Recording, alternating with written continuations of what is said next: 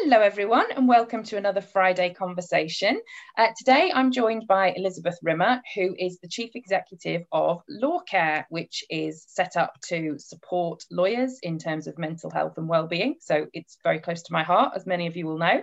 So thank you for joining us, Elizabeth. Come and introduce yourself. Tell us all about yourself and Lawcare. Well, thanks very much for having me today. So I'm Elizabeth, and I'm the Chief Executive at Lawcare. So Lawcare is a charity that supports and promotes good mental health and well-being throughout the legal community in the UK and Ireland. So we're here to support all branches of the legal professions: solicitors, barristers, judges, silex lawyers, trademark attorneys, patent attorneys, people who are training to become lawyers, paralegals, anybody who works within the legal system in a non-legal role. So if you're in HR or finance or in a support capacity, we're also here to support you. And all the jurisdictions in the UK and the Republic of Ireland. And we were actually set up over 20 years ago. And a challenge for us at Lawcare is that not enough people know that we exist. So I used to be a solicitor in private practice. My husband is an in-house lawyer. And when I was applying for this job 6 years ago now, I was doing my homework and I had never heard of Lawcare. And all my friends and former colleagues in the legal profession, not one person had heard of us or knew that we existed. I think that's beginning to change as the recognition of the importance of mental health and well-being has gone higher up the agenda. But that's something we're really keen to do, is to raise the profile that we're here, because what we do is really around two main areas of activity. One is supporting people in the legal profession with their mental health and well-being, and also doing work around prevention and education and helping legal practitioners and legal employers and organizations recognize why mental health is important. And in terms of our support, we've got a website, lawcare.org.uk, and on that, we've got lots of resources that you can access, all tailored specifically for people that work in the legal profession. But our main support service is a telephone helpline, confidential email, and web chat, where anybody who's worried about something can get in touch with us and speak to somebody in confidence about what's worrying them. And the special thing about Lawcare is that everybody who answers the phone or responds to your query is somebody who has worked in the legal sector. So we get it. We know what this world is like. So, and often what people tell us is just talking to somebody who understands where they're coming from makes a huge difference, just to get something off your chest. And what we do is we listen, and we try and help you work out what's going on for you and what steps you may need to take to get help. We haven't got a magic wand where we can fix everything, but we can help you work out where you need to go next and the support that you need to get. And then the other aspect of our work, as I mentioned, is around raising awareness and educating legal professionals and organizations better about mental health. And I think a key area that we often, the mental health agenda has gone so much bigger over the last couple of years, particularly in the workplace. And there are lots of obvious benefits to good mental health and well-being. But I think as lawyers, it's really important that everybody recognizes that as a legal professional, your mind is your greatest asset. So looking after your mental health is really important to help you do your best legal work. So if you've got poor mental health, or you're feeling stressed or anxious, your judgment, your focus, your clarity of mind is going to be impacted by that. So you are less likely to be able to do your job as well. And I think that's a message that sometimes people don't take on board, that it's not just a nice to have, it's actually an essential requirement, I think, to being a competent lawyer, is having good mental health. And that's a message that we're keen to get out there.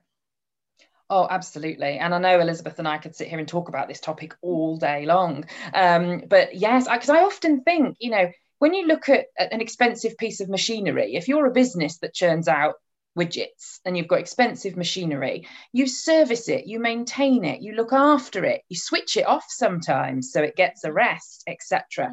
But for lawyers and legal professionals and anybody in that sort of professional service industry, their mind is that machine. And yet there's never proper thought given to maintaining it, looking after it, switching it off sometimes. And I think there's part of that is, if you think about the legal mindset and the way lawyers think, is that I think sometimes we think we're superhuman, and that it's almost a badge of honor to think, oh yeah, I can put in a 10 to 12 hour a day, and then by Friday, I'm still firing on all 4 cylinders. Well, you're not actually. And if you think about athletes, I think lawyers often like to compare themselves to other peak sorts of people. If you're an athlete or you're training a racehorse for the Grand National, you wouldn't run that horse 10 hours a day and then expect it to win Monday to Friday and expect it to win the race on Saturday. That horse would be under a huge program of support, like athletes are. They are supported mentally and physically to be in peak condition for top performance. And I think we need to think about that when we're lawyers, that we are not going to be at our peak, able to perform to our best if we are tired and have worked 3 days on the trot for 12 hours without a proper break and haven't had any time to do those things that help us maintain our mental health and well-being. But we tend to, what happens, I think, when people are under pressure, where they feel they've got to get on with work, is they start sacrificing and chucking out of their lives all of the things that actually help them stay on track. So, we sacrifice the time with family or going to the gym, or in current times, logging on for a Zoom Pilates session or whatever it is. We don't look after ourselves because we think, oh yeah, I'll just log in and just clear a few more emails and deal with that matter, when actually you would have been better spending that hour doing your Pilates or going to choir practice or having a nice meal with your family or going out with your friends, because we don't value those activities significantly enough, I think, because we don't value the importance of looking after our mental health and well-being. And that's really where we've got to get to. We've got to value that in order to keep us at our best. Yeah, and as you and I were sharing actually just before we started, potentially that's going to be one of the good things to see out of this year, this pandemic year, is that shift in values where, people in the legal profession are starting to see a bit more how important it is to have the downtime, a bit of time with their families, have a meal with the children, drop the children at school, those sorts of things. So it will be interesting after this year to see how the values of people might have shifted. But what I'm wondering, Elizabeth, is have you seen a sharp rise or change in your number of calls or email contacts or things this year since, March and the lockdown period? Yeah, we have. So it's been an interesting journey for us at Lawcare in terms of our helpline and support channel. So we had our first call to the helpline about COVID on March the 10th. And now what we're seeing sort of 6-7 months later, about 40% of people contacting us for help, there'll be a COVID related element to why they've got in touch. And we've seen that change over time. So at the beginning of lockdown back in March, there was lots of calls around, I'm not being allowed to work from home. I'm anxious about having to go in on public transport or be in the workplace. Then the calls coming in about people worried about being furloughed and what that would mean for their future careers. But what we've seen over time now, actually, the most common reason people getting in touch is concerns about their mental health deteriorating and finding it hard. For many people, working from home has great benefits, but when you're doing it all the time, some people find that really tough because they miss the social interaction in the workplace and that informal support we get from being around other people. As human beings, we are social animals and we're group. We like to operate in groups and feel part of a group. So it can be very socially isolating not to be in the workplace. So we've seen that coming through in the calls, and increasingly concerns about the future, worrying about the uncertainty. Lawyers all humans are hardwired, I think, for certainty, but particularly legal professionals. Yes. The mindset is you're trying to fix problems, mitigate risk, work out what the next steps need to be, and you like all of that nailed down. And so it can be very difficult when you're used to adopting that mental attitude towards things to manage what is a movable feast and very uncertain times, because it's very difficult to plan and work out what's going to happen because it's shifting all the time. So I think what we've seen on the helpline is what you would expect, really, the challenges that people are facing on a day-to-day basis managing this. And I think that's why it's particularly important during these COVID times that we do a really good job of promoting mental health and well-being and encouraging people to really take that time to look after their mental health and well-being. And as you say, you know, about values, is what a lot of people are experiencing is they are recognizing how important it is to them to be home in time to see the children, to have those family meals. And I'm hoping that that will be, when we come out of this, people will appreciate that those things are important and not sacrifice them in the ways that they have done. So that, I think, will be a positive outcome from all of this. Yeah, I agree, absolutely. So for you personally, Elizabeth, what have been your highs and lows of this pandemic 2020? Oh, good question. So my lows, I think, so at Law Care, we already work from home. So I have an office at home, which is my space. And so obviously, like everybody else in the country, when we went into lockdown, I found myself with my husband and my son at home as well. So I found that a bit difficult to adjust to having the dynamic of my day change, really, and having them at home, and managing that. And I think, like everyone, there have been a number of things that have been disappointing that haven't been able to happen, family events and weddings and celebrations and things like that. So that's been a challenge, but I think we've all felt that. But I think there's actually been quite a lot of, I wouldn't say, I don't know if they're highs, but I think there's certainly been lots of positives around for me. And one of them is my parents used to live abroad in France and they moved back to the UK and they live just around the corner from us now. And the day lockdown started, my mum and I committed to going out every day for a walk with my dog. And we go out every morning, rain or shine. We've only missed 3. So I spend an hour a day talking to my mum, which actually then stops her WhatsApping and texting me all day long, asking me lots of other things. But I know it sounds quite corny, but I know in the future when she's no longer here, she's 78, but she's very healthy. But, you know, in 20 years' time, I'll probably look back and think, wasn't that a great thing that I saw my mum every day? Especially when, you know, they've been living abroad for about 20 years. And so now they're back. So I've really enjoyed that. And I've enjoyed spending more time outside. I just had a birthday and my husband said, what do you want for your birthday? And I said, I would like a small book that is a guide to the most common trees in the United Kingdom, because I don't know what half these trees are. I can recognize basic ones like an oak tree.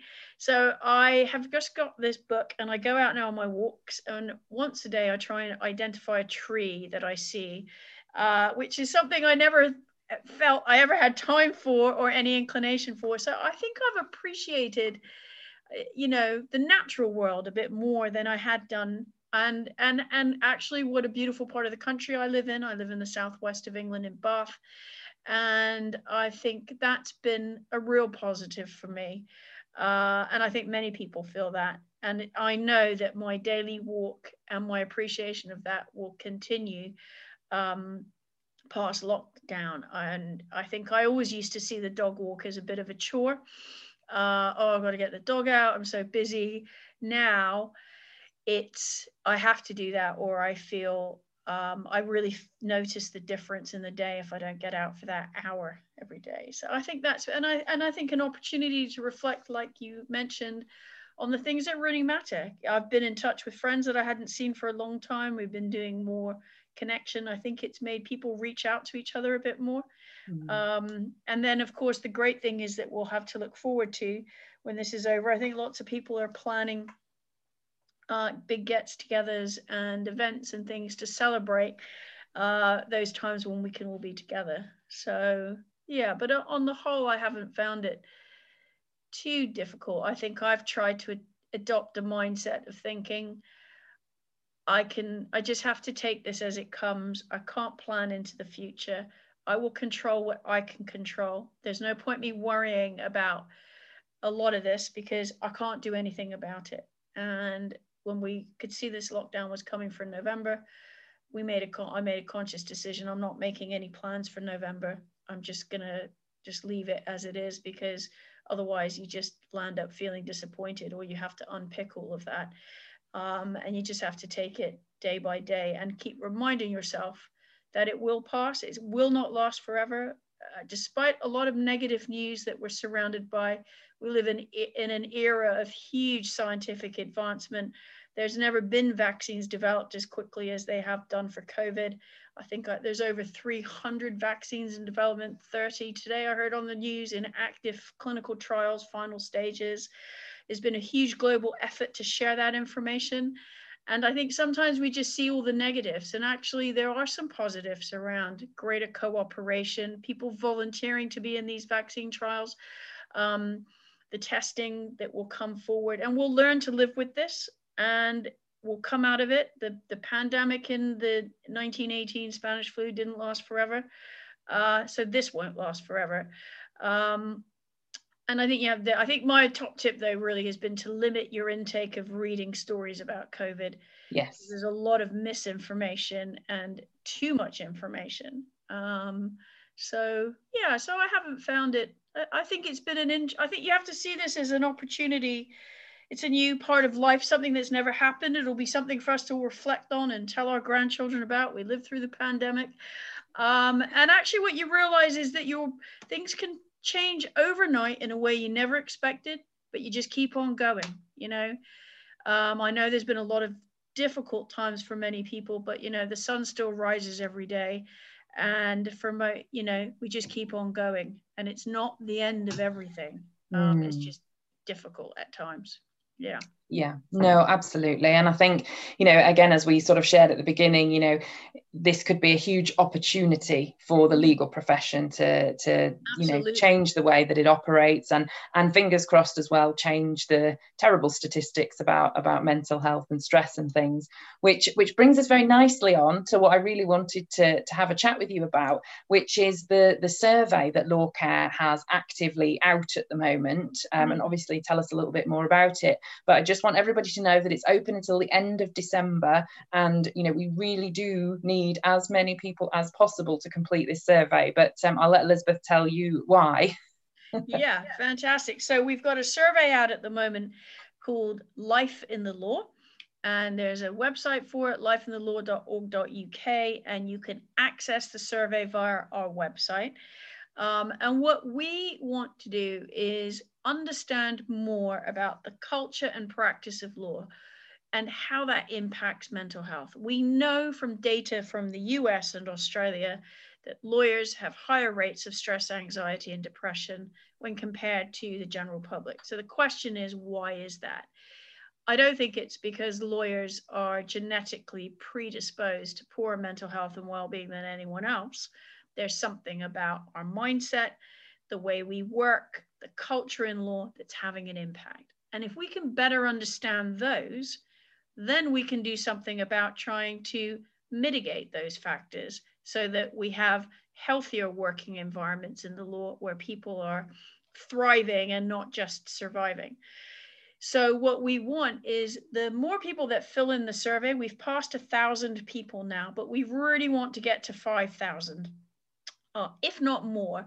The more people that contribute to the survey and share their experiences of life in the law, that will give us a really good picture of what those issues are. And then what we're planning in May of next year is we will be releasing the results of the study and having some kind of call to action where we bring the legal community together and say, look, these are the issues. What are we going to do about them? How can we have some more joined up thinking in law and bring legal education, training and practice and regulation together? Because I think the journey from mental health good mental health in the legal profession starts on day one that you start thinking you want to be a lawyer. And I think we could be doing a much better job of educating people before they come into the profession about mental health and well-being and why it's important, providing better support, particularly for junior lawyers in those early stages of their careers, doing more to challenge the stigma. It's very hard for lawyers to speak up about what's bothering them because there's this sense of, you know, we solve other people's problems, we don't have any of our own. Those perfectionist tendencies, I'll be seen as weak or not good enough if I'm finding this difficult. And we need to get over that because the stigma around speaking up actually it silences people, and they are experiencing these things on their own when actually there's so much help out there. And to help employers and workplaces see that mental health and well-being is just not a box. It's not just a box to be ticked. It actually makes business sense. And I think, you know, picking up from your point about the pandemic, we're way into the 21st century now. And this is a period of great innovation. And I think we've gone through a digital transformation in our working lives overnight with COVID. And the laws had to catch up really quickly. And that I think people will remember how they were treated during the pandemic by their employers and their colleagues. And those organizations that seize this moment to think about innovation and the way they organize their businesses and the way people work and move into a new era, perhaps of a blended workforce where some people come in and some people are at home and you have days when everyone's together, they're the ones that are going to move forward successfully. Organizations that think we just want to go back to the way it always was are going to get left behind because there's been a massive shift, I think, in our interaction with technology, and that we need to keep with the program. So I think there's great opportunities to make things better. And I think what we've learned also from COVID is that one size does not fit all, and that people have had to be more open about their circumstances in the workplace. So all of this research that we're doing, it's really to help us better understand, not just, we don't want to just know that people are stressed, anxious, and depressed. We want to know why, so that then we can do something about it and actually lead to some positive change. Because I always remember about, I think it was last year, I went to the launch, the International Bar Association did a big project into sexual harassment and bullying. And they launched this report in London, and I went along to it. And they had a retired High Court judge stand up to introduce the report. And she said, 20 years ago, the Law Society and the Bar Council in England and Wales got together, and we set up a working group to look at sexual harassment and bullying in the legal profession. And here we are 20 years later, and we're still talking about it. And, you know, obviously we still need to talk about it, but she was basically saying things hadn't really changed and there'd been some complacency. And I thought, well, this is where we are with mental health. There's a huge amount of energy and enthusiasm for mental health and well-being. When I first came to Lawcare, I might do, I don't know, a handful of events every 6 months. Now, I would say on a daily basis, no is my new favorite word. We are being inundated with requests, and that may be the intensity of COVID, but there's been a big change. And so there's all this momentum and energy. And I think we've got to harness that to actually make lasting change. So we're not just talking about it, because if in 20 years down the line, we still have the same issues and we're still talking about it in the same way, then we failed in our mission. It isn't about putting a sticking plaster over a problem. It's about trying to fix that problem. And, you know, because the law is a very stimulating and rewarding career for many people.